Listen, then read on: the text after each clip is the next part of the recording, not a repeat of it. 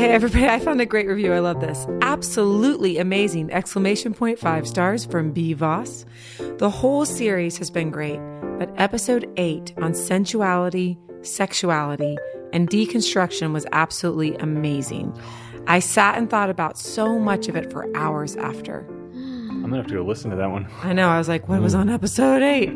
You guys, we so appreciate it when you leave reviews specifically and rate the show. It really helps other people to discover this content. Thanks so much.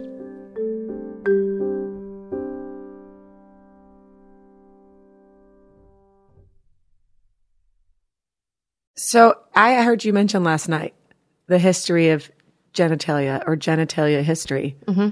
And I was insatiably curious and noted to myself, man, I hope we do an episode where she does this. That's weird. I had the exact opposite reaction. Man, I hope that's not an episode. 100%. But it is. Mm-hmm. So I can't wait. Lead the way. From Milieu Media Group, this is Fun Parts. An exploration of sexuality and spirituality. For anyone who's curious or convinced there must be more. With your hosts, Becky Patton, Latifa Alatas, Ashley Lusink, Steve Weens, and me, Luke Bronner. Fun Parts! I want to do a disclaimer before we start this. The reality is I'm going to use real terminology, and I'm going to do that in a way that I want to be respectful to the body, both the male body and the female body. And I have a funny way of sharing that. We had a dog that liked to hump new people who came into our house. Perfect. It was like the most embarrassing thing. But our kids were little and they would ask, what is the dog doing? And I would say, well, honey, it's kind of humping. But mommy, he gets this hard rock down there. And what is that? What is that? And I said, well, that's his penis. That's his penis. And she was like fascinated with that word. So like we would go in the grocery store. Does that man have a penis? Does she have a penis? And I was like, honey, do you want some more peanuts? You know, I was trying everything to try and, you know, kind of control this, whatever I'd unleashed. So I had a family member come through my door. It was my sister who came through with this guy she was dating.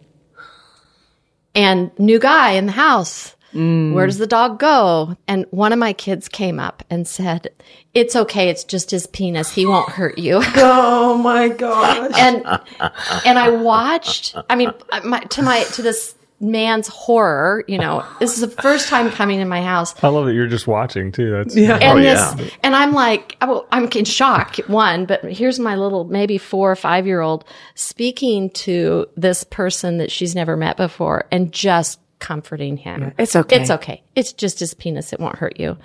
And it was so natural. And so anyway, so I tell that story for the purpose of, I think it's really important that we use real terminology for understanding and recognize that if we feel uncomfortable with it, that's okay too. Because part of it is how we've had it presented to us has actually registered things in our body. So like if I use the terminology, what happened when you got the talk when you were younger? Did any of you guys get the talk from your parents? Nope.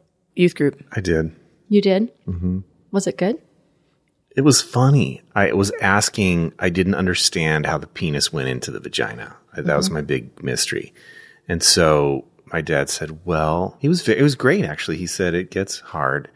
And my association with an erection as a little boy was a tree trunk, is when my penis became like a tree trunk. So I said, really you mean like a tree trunk, Dad? He goes, well, yeah, sure. You know, and so he was able to identify with terminology that was appropriate for you and understanding.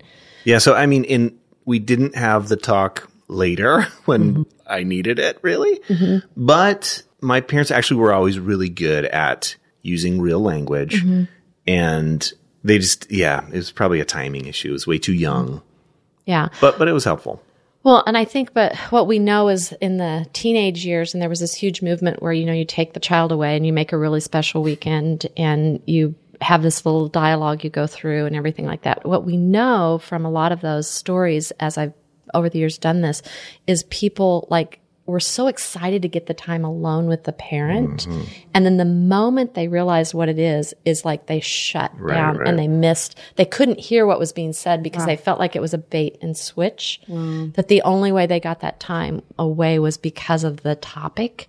And they were actually so hungry for the relationship and the being seen and singled out and things like that. So what we know is that if we are uncomfortable talking about something, we put off what is called prolactin. And prolactin is something that actually is trying to protect us. Like when somebody gets frenzied. When you say put off prolactin, you mean it's like an adrenaline thing? It's an adrenaline thing. It's a hormone. chemical. It's a chemical that actually comes off of us, and it's looking for more prolactin. So if we're uncomfortable talking about something, what happens is it's going to show up to the person we're talking to. And so the reality is it's going to find their prolactin, and suddenly you have this big smoke screen of prolactin that you're not able to actually hear through because you're actually trying to recover from. So as we're talking about this and we're using real terminology, and thank you, Steve, for actually doing that first, the reality is it may make you feel uncomfortable. Can you notice that? And can you be aware of it? And what we know is that if we can acknowledge our discomfort, like, okay, this is kind of hard for me, it lowers our prolactin. Interesting. So I just want to say there are places that's a really important thing for us to have, and I want us to be body aware. So as we engage in this, and we're going to talk a little bit about genitalia history and experience with that, I think it's really important that we notice what our body actually is experiencing in this. Because if we've had absolutely no talk kind of growing up, and we don't even use those terminology. I mean, we had all kinds of funny names when I was growing up. I couldn't figure out what a Twinkie was for ages. I didn't know. That's what I was told a penis was a Twinkie. And I liked eating Twinkies, and I was like so confused. I couldn't. Amazing. I couldn't. I was like, a Twinkie, anyway. So I'm just saying that I think that we have to recognize where we've come from, where we're at, and where is it that we actually want to go with that. I keep picturing the Charlie Brown cartoon, the Pigsty, the kid Pigsty. Yeah. I feel like that's me, but that's prolactin. Like it's just like I have this like protective cloud all the time. And I mean it actually seriously. Like I'm always uncomfortable with it. But what I've been aware of just since we've started recording the show, and I'll make little comments, and it's, we joke around a lot about how squirmy I get, but it's also like what I realize is how I'm sort of imposing my discomfort on other people. And it makes me think of my own marriage. It makes me think of like the things that my wife sort of knows she can't talk to me about because she knows I'm not comfortable with it, or that I'm just going to get tensed up or whatever. And the tendency for people who are repressed or inhibited in the ways that I am to impose that on others, and how wrong that is. I don't want to do that. I'm saying this to sort of acknowledge what you just said. This is difficult for me. This is actually really uncomfortable for me. And I want to own that in a way that says, but I'm willing to I'll walk through it. I don't want anyone else to sort of bend to that. It's not wrong of you. I just want to say your experience is your experience. What I mean is it's wrong. I'm learning this in another show that I produce called The Relay, where it's all about building a more racially equitable society. Right. And I'm sort of constantly running into my own whiteness in that show. I see. And the ways that white men have a tendency to sort of impose their discomfort or their therefore we can't urgency. Talk about race, or we can't talk. Yes. I see what you're saying. And so that's what I mean sense. is what I don't want is for my discomfort to in any way inhibit anyone else from having a conversation that I actually believe we should be having. Otherwise, I wouldn't have all this recording gear in Minnesota right now. You know what I'm saying? So that makes sense. But I do want to own that I'll probably be pretty squirmy. Sure. Okay, but can I say that it actually belongs? Yeah. Because here's the thing that I recognize is if we don't notice where we're at, and we keep putting up these veneers of who we want to be, we'll never get to the core element of beginning to heal. Because I actually believe we heal from what is actually wounded, not from what we want to be our truth. Woo, girl. Yeah. Say that again. I think we actually heal from the places that we're actually wounded when we quit trying to heal from the place where we think we want to be. I really love that, Becky. And so here's one of the things I hear you saying, Luke, and I really appreciate you saying this because I think you're actually speaking for a lot of people. A lot of people watch things that are sexually explicit on TV. I mean, if you have a TV, you have sexual explicit explicitity. Is that, I don't even know if that's a word. Explicitity. I'll probably, That's anyway. a word, but I can't spell it. Okay, yeah, okay. Anyway, but you have that coming into your home. If you have a phone, you have that access. If you have access to Instagram, you have that. So we can see things and we can become desensitized and think we're actually progressively sensitized to them and aware. And yet, if we haven't actually engaged in the conversations, set in the tension, we actually aren't. And so we can think we're progressive in that area just because of what we see. But what we see is, and this is one of my biggest beefs about, I hope we're going to do an episode on just sensuality. Yeah. Because the reality is most of us make love or may have sex and we use our eyesight, and our eyesight shuts down and creates, we don't hear as much. We're not tasting. We're not feeling as much. And so therefore, if we're just using our eyes as an indicator of how sexually aware we are, we're actually cutting off most of our body's sensations. So as sensuous human beings, we have 5 senses. Our sight isn't our determiner of our depth of language capacity. So I want your discomfort here because it's a reminder to me to be gentle and kind as I'm going through this. But it's also a reminder to me, as my husband often says to me, he says, Becky, you forget how you got to the place that you're at oftentimes because you feel such freedom, and you need to remember and not leave people wounded alongside the road. I think that's true, because part of what my experience, and I want us to get into the actual content, but part of my experience with you has been when I've heard you speak, I think like, man, I would love to be that free, but there's no way I could ever get there because I am so far from being able to talk as comfortably as you do and as you're probably about to, and will hopefully for the remainder of this series, you know. But it just seems like such an impossibly long journey, especially at 40 years old. I'm like, oh, there's just no time for me to ever sort of reach that place, which you would think that that would mean the logic is, but I'll see how far I can go. But it's not. In my mind, it's like, I can't engage in this conversation because I'm never going to get there. So give up. Yeah. So like, I'll just stay where I am, you know? Yeah. But I'm trying to not do that. So I'm ready-ish. Ready-ish. I'm ready-ish. I That's love the that. title of this episode, right? Ready-ish? Ready-ish. Okay. Kind of. One of the reasons why I feel like the history of our genitalia is so important is because I think there are subversive ways in which there are underlying streams that we're all drinking from, and we don't actually, like the roots of our sexuality are gathering up these tap waters down below and bringing them up, and we don't even realize it. And some of that comes from the element of, and here I'm just going to use real terms, but the reality is our genitals are actually more similar than they are different in their beginning. So in the beginning, we have our genitalia actually has more similarity. And then in the womb, as we get a testosterone wash over it, what ends up happening is that's where the distinction, or they start to take different pathways.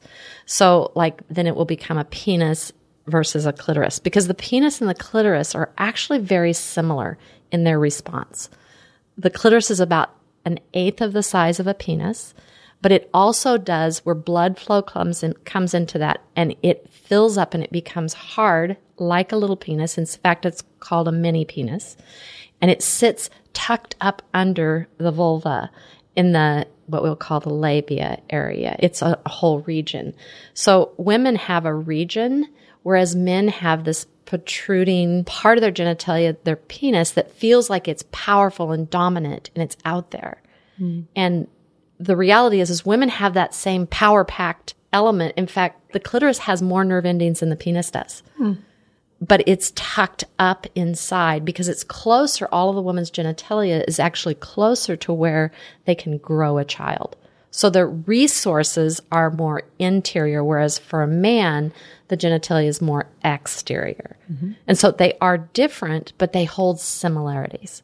So you still with me? Yeah, I'm trying not to ask questions yet. You can ask. Well, so the history piece. Why the history of genitalia? What is that? Okay, because one of the things is, and this is one of those things, those streams that I think we're drinking from, we don't even realize. So what feels more powerful? Something you can see or something that's hidden? Something you can see. Right? You can see. So the reality is, for years and years in anatomy, they used to believe that women had nothing to do with a baby other than being a house The man carried the seed, and the seed was life. That's hard to believe, but that is a construct that came into being. And that's because there was physical evidence from an ejaculation that a man has. They looked at that under a microscope and they saw the seeds, and it's like, oh my gosh, this is life. Sperm. This is life. Sperm is life. And so the element of that is it's something we could physically see, but what we couldn't see is the fallopian tubes and the ovaries that were actually releasing eggs that were connecting with the sperm and then implanting in the uterus and ultimately creating life. It was a joint effort. Wow. And so when we can see something, we begin to name it, which I want to say is part of our very patriarchal society. Therefore, we tend to create the things that we can see and have power. And that's one of the reasons why I think so often we think of strength as a male trait. But the reality is, think about the whole element of women having babies. Yeah. And is that strength? Mm-hmm. But we don't name it as that. We name that as nurturing and, protective and caring. And weak. Yeah. I mean, honestly, like women need to be protected.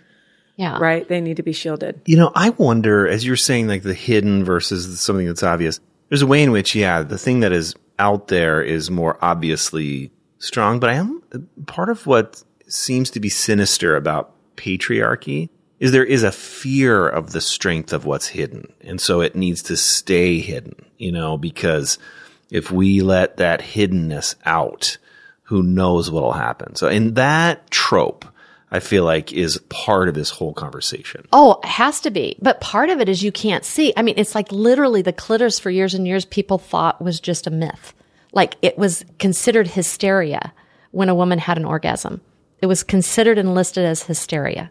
And the truth is, because the clitoris is a muscle, most autopsies were originally done on men's bodies, not females' bodies, because the female body was considered sacred. It was the thing that actually housed and gave birth and gave life. And I think some of it has to do with the Catholic Church and Mother Mary. And I mean, I really honestly mean that was sacred. You don't touch women. It's like, and so women were not being autopsied. Wow. And what happens when you actually do an autopsy with a dead body?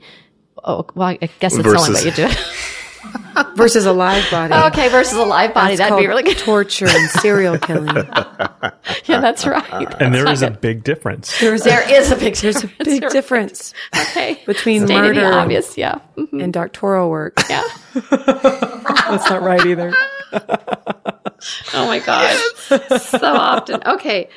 Bring it in, Becky. When they began to do autopsies on women's bodies, they couldn't find the clitoris because the clitoris is a muscle. They could find the bull, but they couldn't find evidence because it's a muscle. And so what do muscles do when we die?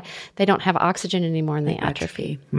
So it was like this myth. I have a friend who went through the Mayo Clinic in the 56. She graduated from medical school at Mayo Clinic.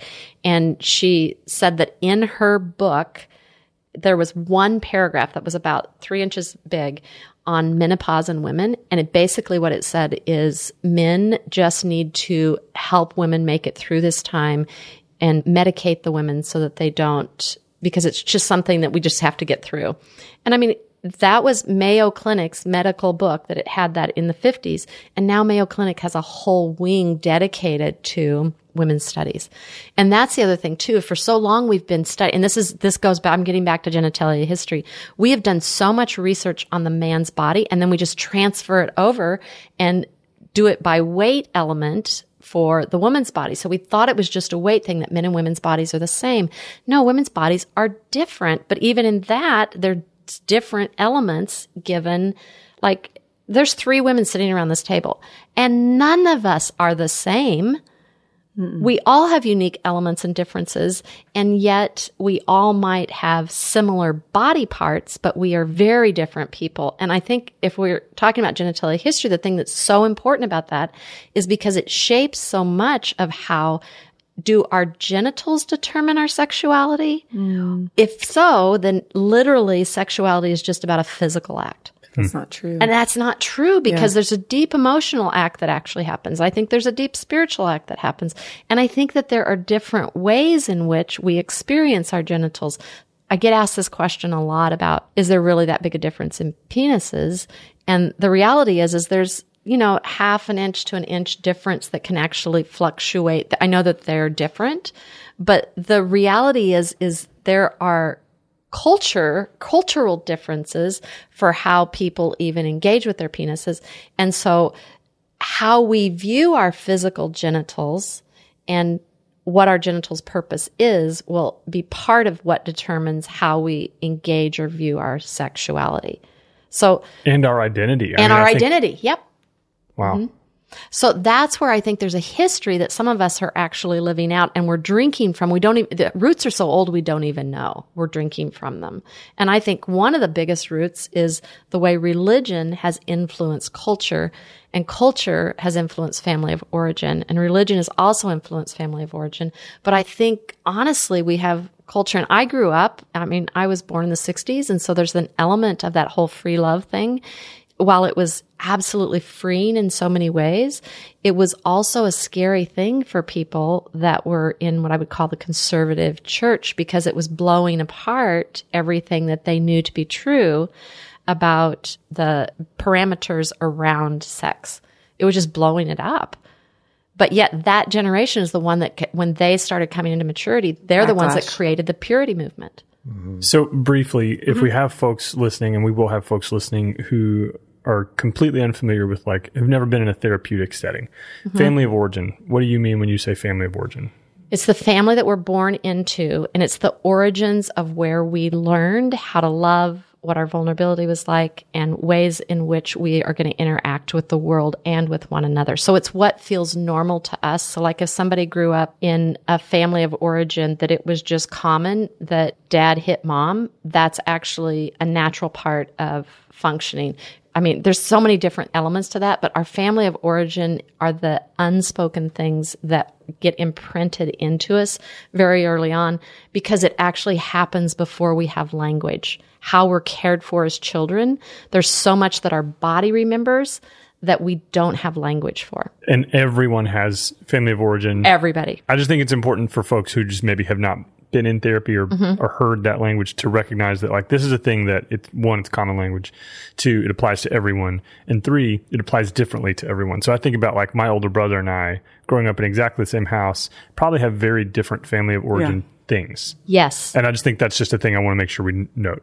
Right. For folks who maybe. Can I share a metaphor to understand it? I look at it your social system, your family system is like the snow globe in which you are living, and you have no idea that the snow globe is not the whole world. It's just, and then there comes a moment or moments where you realize, there's an entire world out there. There aren't just 7 plastic trees in the world. And it doesn't snow every day, actually, in real life. But it's normal. Whatever's happening in your snow globe is the normal thing that happens everywhere. You universalize what your particular thing is. And you keep re-experiencing it. Right, until you can differentiate from it. Simple story. When my mom gave me this pan, it was black and white pan, enamel. It was just this really cool dish that she always used to make ham in. And when I got married, she gave it to me. It was kind of this really cool thing. And so the first time I made a ham in it, I cut the 2 ends off and I threw them away. And about the 3rd or 4th time I did that, my husband asked me, why do you cut the ends of the ham off and throw it away? And I was like, I don't know. My mom always did it. I don't know. And so I called my mom and I asked her, I said, Mom, why do you cut the ends off the ham? I'm realizing I'm just throwing away good meat. And she goes, because it's the only way it would fit in the pan. See, that's a great story. And it was like, I don't have to cut the ends of the ham off anymore. I can actually be present to what actually fits in the. So, I think there's a lot, and that's where I'm saying that's something that was just imprinted on me. I had no idea. Why did it? Jumped to the conclusion that the ends of the meat are bad. Right. Well, that's what I told. I tried to make all 100%. kinds of things. I told him all kinds of things. This isn't real meat. Yeah. Can you see these lines on here? Well, I'm not sure about ham, but you can see these lines on here. That's not actually good for us. We aren't supposed to eat it. Interpreting. Yes. And I'm trying to protect something that I don't even understand why I'm trying to protect it, because I've always done it. My dad, was Muslim, and our neighbor used to be this gorgeous blonde woman, and she would mow the lawn in a red bikini, a string bikini. And I grew up in Houston, and I remember when she started doing that, if he would walk outside and she was mowing, he would immediately walk in the house totally flustered, upset about how inappropriate it was. and just be like, she should not be outside in this thing. And, we live in America and we live, in the US and we live in Texas and it's hot and that's a way to get a tan. She wants to work on her tan. Yeah. And, what that communicated to me as a child is that red bikinis were bad. And that red bikinis were scandalous. Mm-hmm. And so I was like, oh man, I can never, if I wear that, I'm a slut.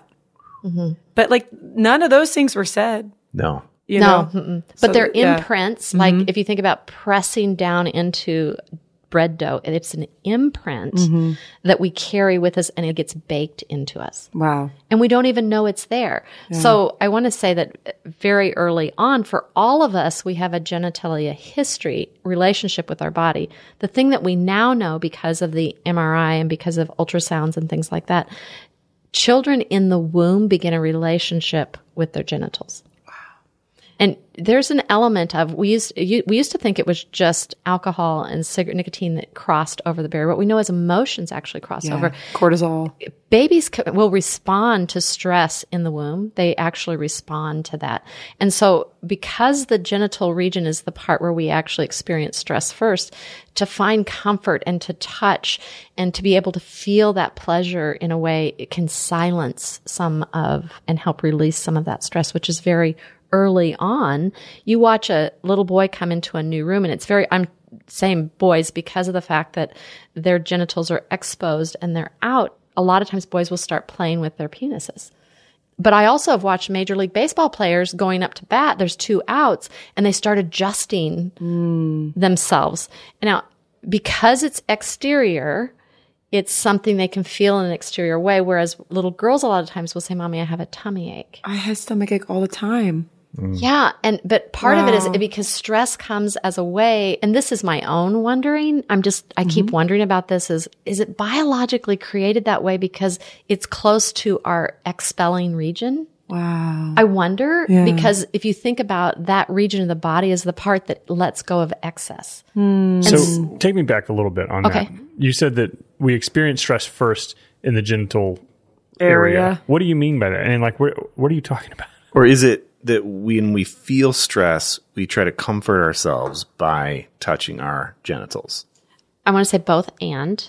Okay. Our first experience with stress, where stress comes at the body. And if you think about your core region, it enters through our genital region, I want to say, in that area. That's where we first experience it. It's like somebody says something really hard to you and you feel like you've been hit in the gut. Yeah. You know what I mean? Ooh. Like people will have physical, visceral, we shoulders, feel that it's our shoulders core cave in. element. We're It's protecting. we move into this protective mode. And so what happens, what we know is if stress enters the body and has an interaction, my question, and this is a question, really is, does it enter there because it's the easiest place and the closest access for it to be able to have movement through our body? Because if you look at when we experience large emotions, and I cover up the word E on emotion, it's motion. So the largest activity of an emotion is to have motion to move through us. And stress, worry, anxiety, so often people will say they feel it in their gut. And that's one of the things that we know is when we start to feel stress, we quit breathing deeply and we breathe and we're only accessing our emergency lung capacity, which keeps us in a hypervigilant state. So I think for children, where we see this so often, if we're looking at children experience and have no trouble going to be able to try and comfort themselves. They'll put their hands down their pants. I want to say the story that you shared about just experiencing something over the arm of the couch. The arm of the couch. Yeah. You were experiencing something that you didn't have language for. Yeah. And so as it was coming in, it was touching something. I want to think that was connected to desire and your capacity to see beauty. And it felt good. Yeah. But you immediately didn't want to share that. I felt shame. You felt shame. But you still love Tom Selleck to this day. God bless him. Who doesn't? I want to share a similar story, actually. Okay. So growing up, I don't remember when I started, but I started, really, it was masturbating, but way before there could be any ejaculation. Mm-hmm. And when I was little, I remember I would lay down on the ground, stomach down, and touch myself. But it would be in the open, but with a blanket covering myself. And then I must have realize that you don't do that in public. But then, so I would go into my room and it would feel good, even though no ejaculation. But then I would picture, this is so bizarre, that once I was done, I would picture a video camera videoing me and God or someone was watching, but it was only on when I wasn't doing it. So like, okay, he's okay. He's not doing it. He's fine. So I stuttered as a kid, big time, and super weird detail. But my parents told me, I don't remember this, but I wore a super tight belt. Like so much so. You cinched it in. So much so that my parents took me to the doctor and said like, is it okay that Stevie is wearing such a tight belt? And he said, yeah, it's okay. But I was clearly like stuttering, self-soothing, tight belt. I was trying to compensate for some anxiety or fear or something. I was trying really hard to work something out. Yeah. And that started from before I was even aware, you know. Were you going to say something? No, please don't look at me. I was saying, like, after that sofa experience, I never touched myself down there again. And I didn't masturbate until the first day of the end of my marriage. Wow. But I had a stomach ache for so many years as a child, enough to the point where my mom took me to the doctor and I drank cherry barium, and they were like, well, she's inflamed, but we don't know why.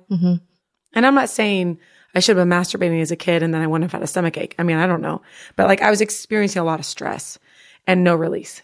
No release, and actually no medical evidence that there was anything wrong, which should give us a clue right away that there's something emotional going on. That's right. As a child, I moved every 2 to 3 years. And so I would have to restart and begin again. And one of the things that, as I've gone back and I've looked in my history, one of the things I realized is I had something physically that showed up every time we moved. Something physically. And it was real. And it was real. For me, it was real. But it was also like one of the things when we moved from the small town in Kansas, we moved into this small, lovely little town that, I mean, I have great memories from. But I began at that point holding in my bowel movements. In doing that, what it actually does is it creates a sensation of almost of pleasure on your body because you're tightening that area down there. But it was giving me a release of some of the stress as I'm looking at this now as an adult. But what it wasn't doing is it wasn't allowing my body to let go of some of the pain because I was becoming just compounded, like constipated, where then it created this whole other dynamic that literally I got to the point where my anus muscle had contracted and it didn't work because I wanted control over something and I had no control over anything. I was continually uprooted and dropped in a new place and had to learn how to navigate.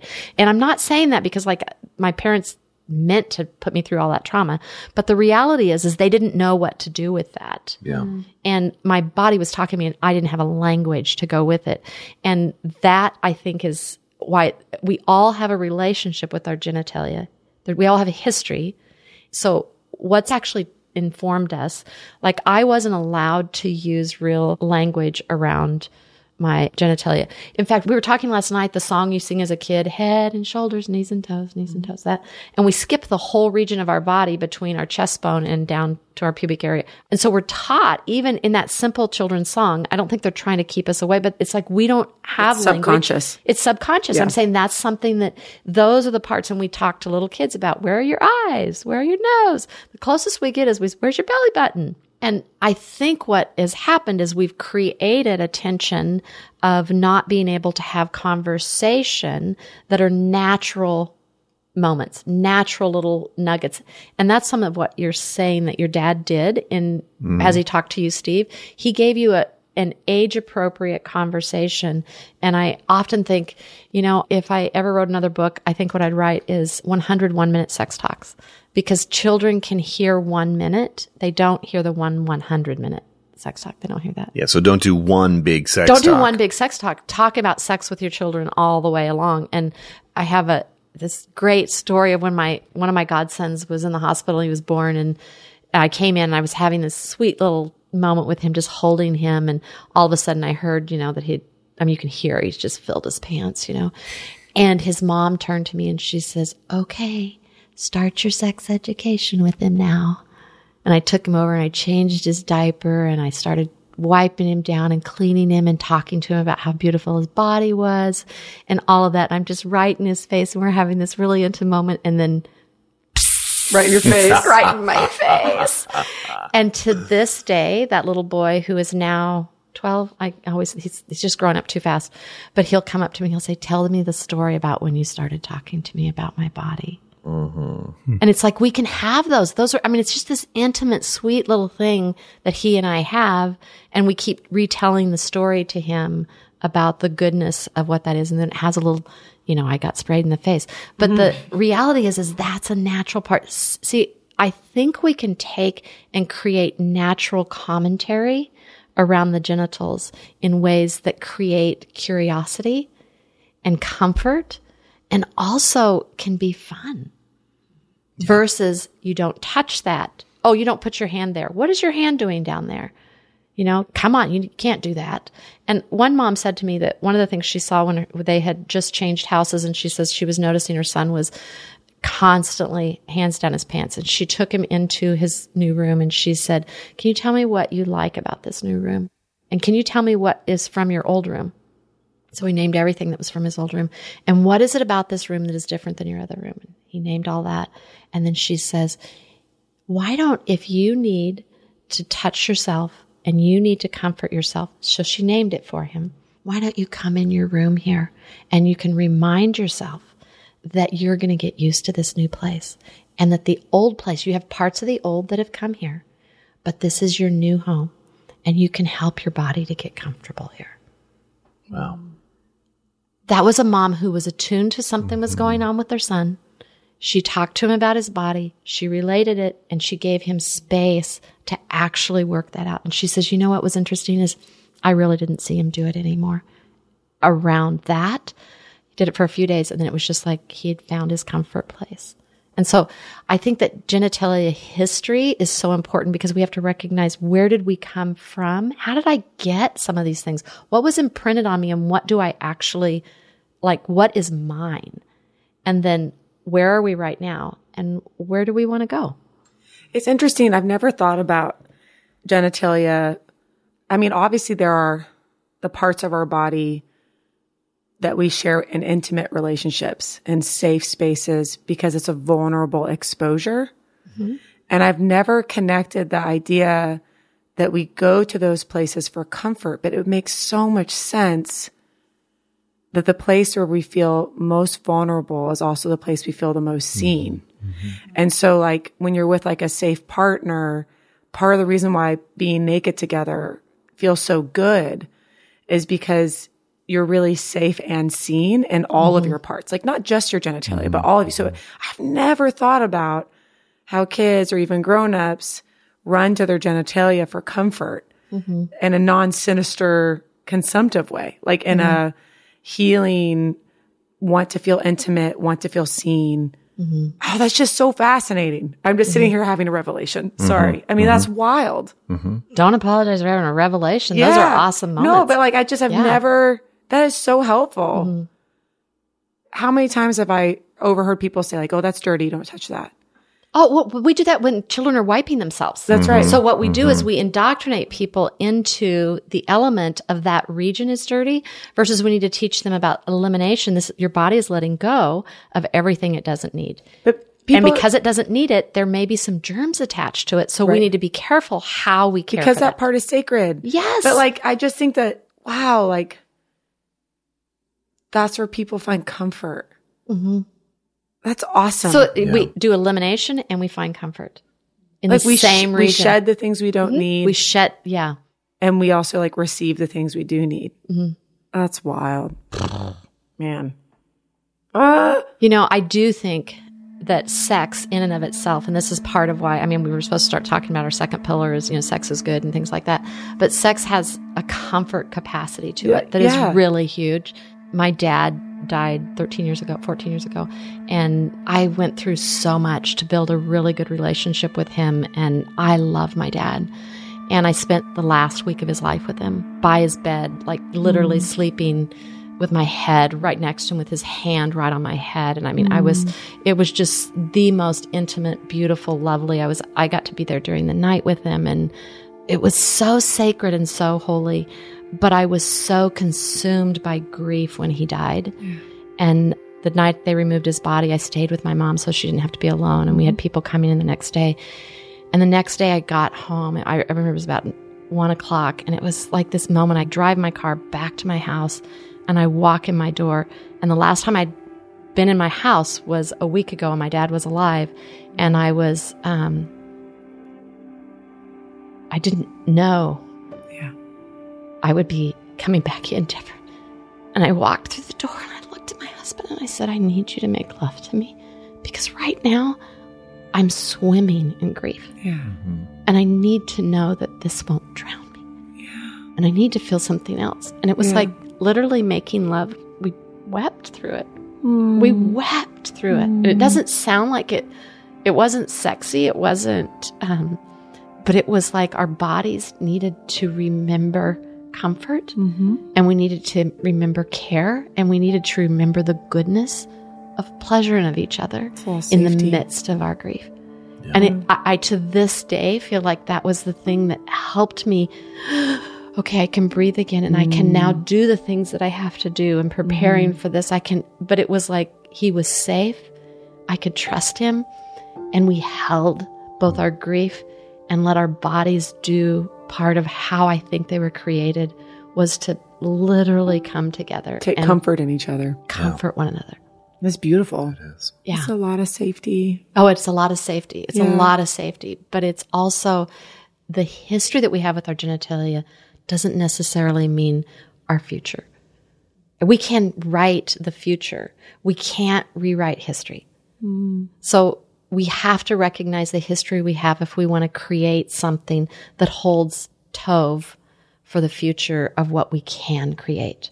And I think we can create good. And that's why I say one of my pillars is sex is actually good. Yeah. Sex is good. When I think about trauma victims or people who've experienced pain in their genitalia, and that's supposed to be a source of comfort. And you've said a lot to me that, sex can be really, is it damaging or? Sex can create trauma and it can heal trauma. That's right. And so this is just making me think so differently about even the way I've thought about my own genitalia, in the sense of it's just a place for somebody else to have pleasure or for me to have pleasure. But I haven't thought about comfort. I don't know why this is really shifting something in my body.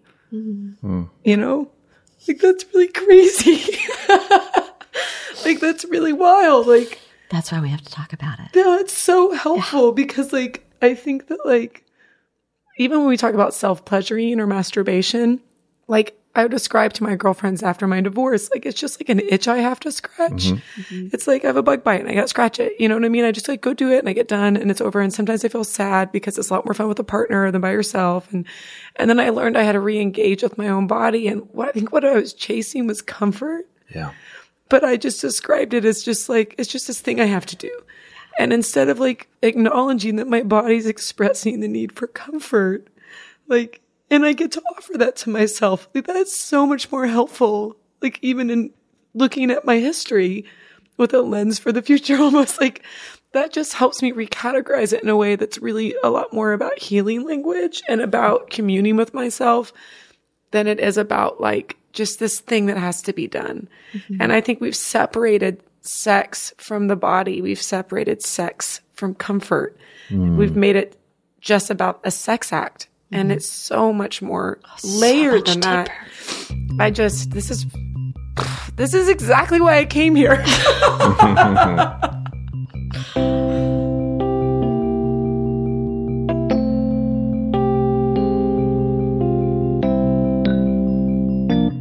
This episode of Fun Parts was produced, edited, and mixed by me, Luke Bronner.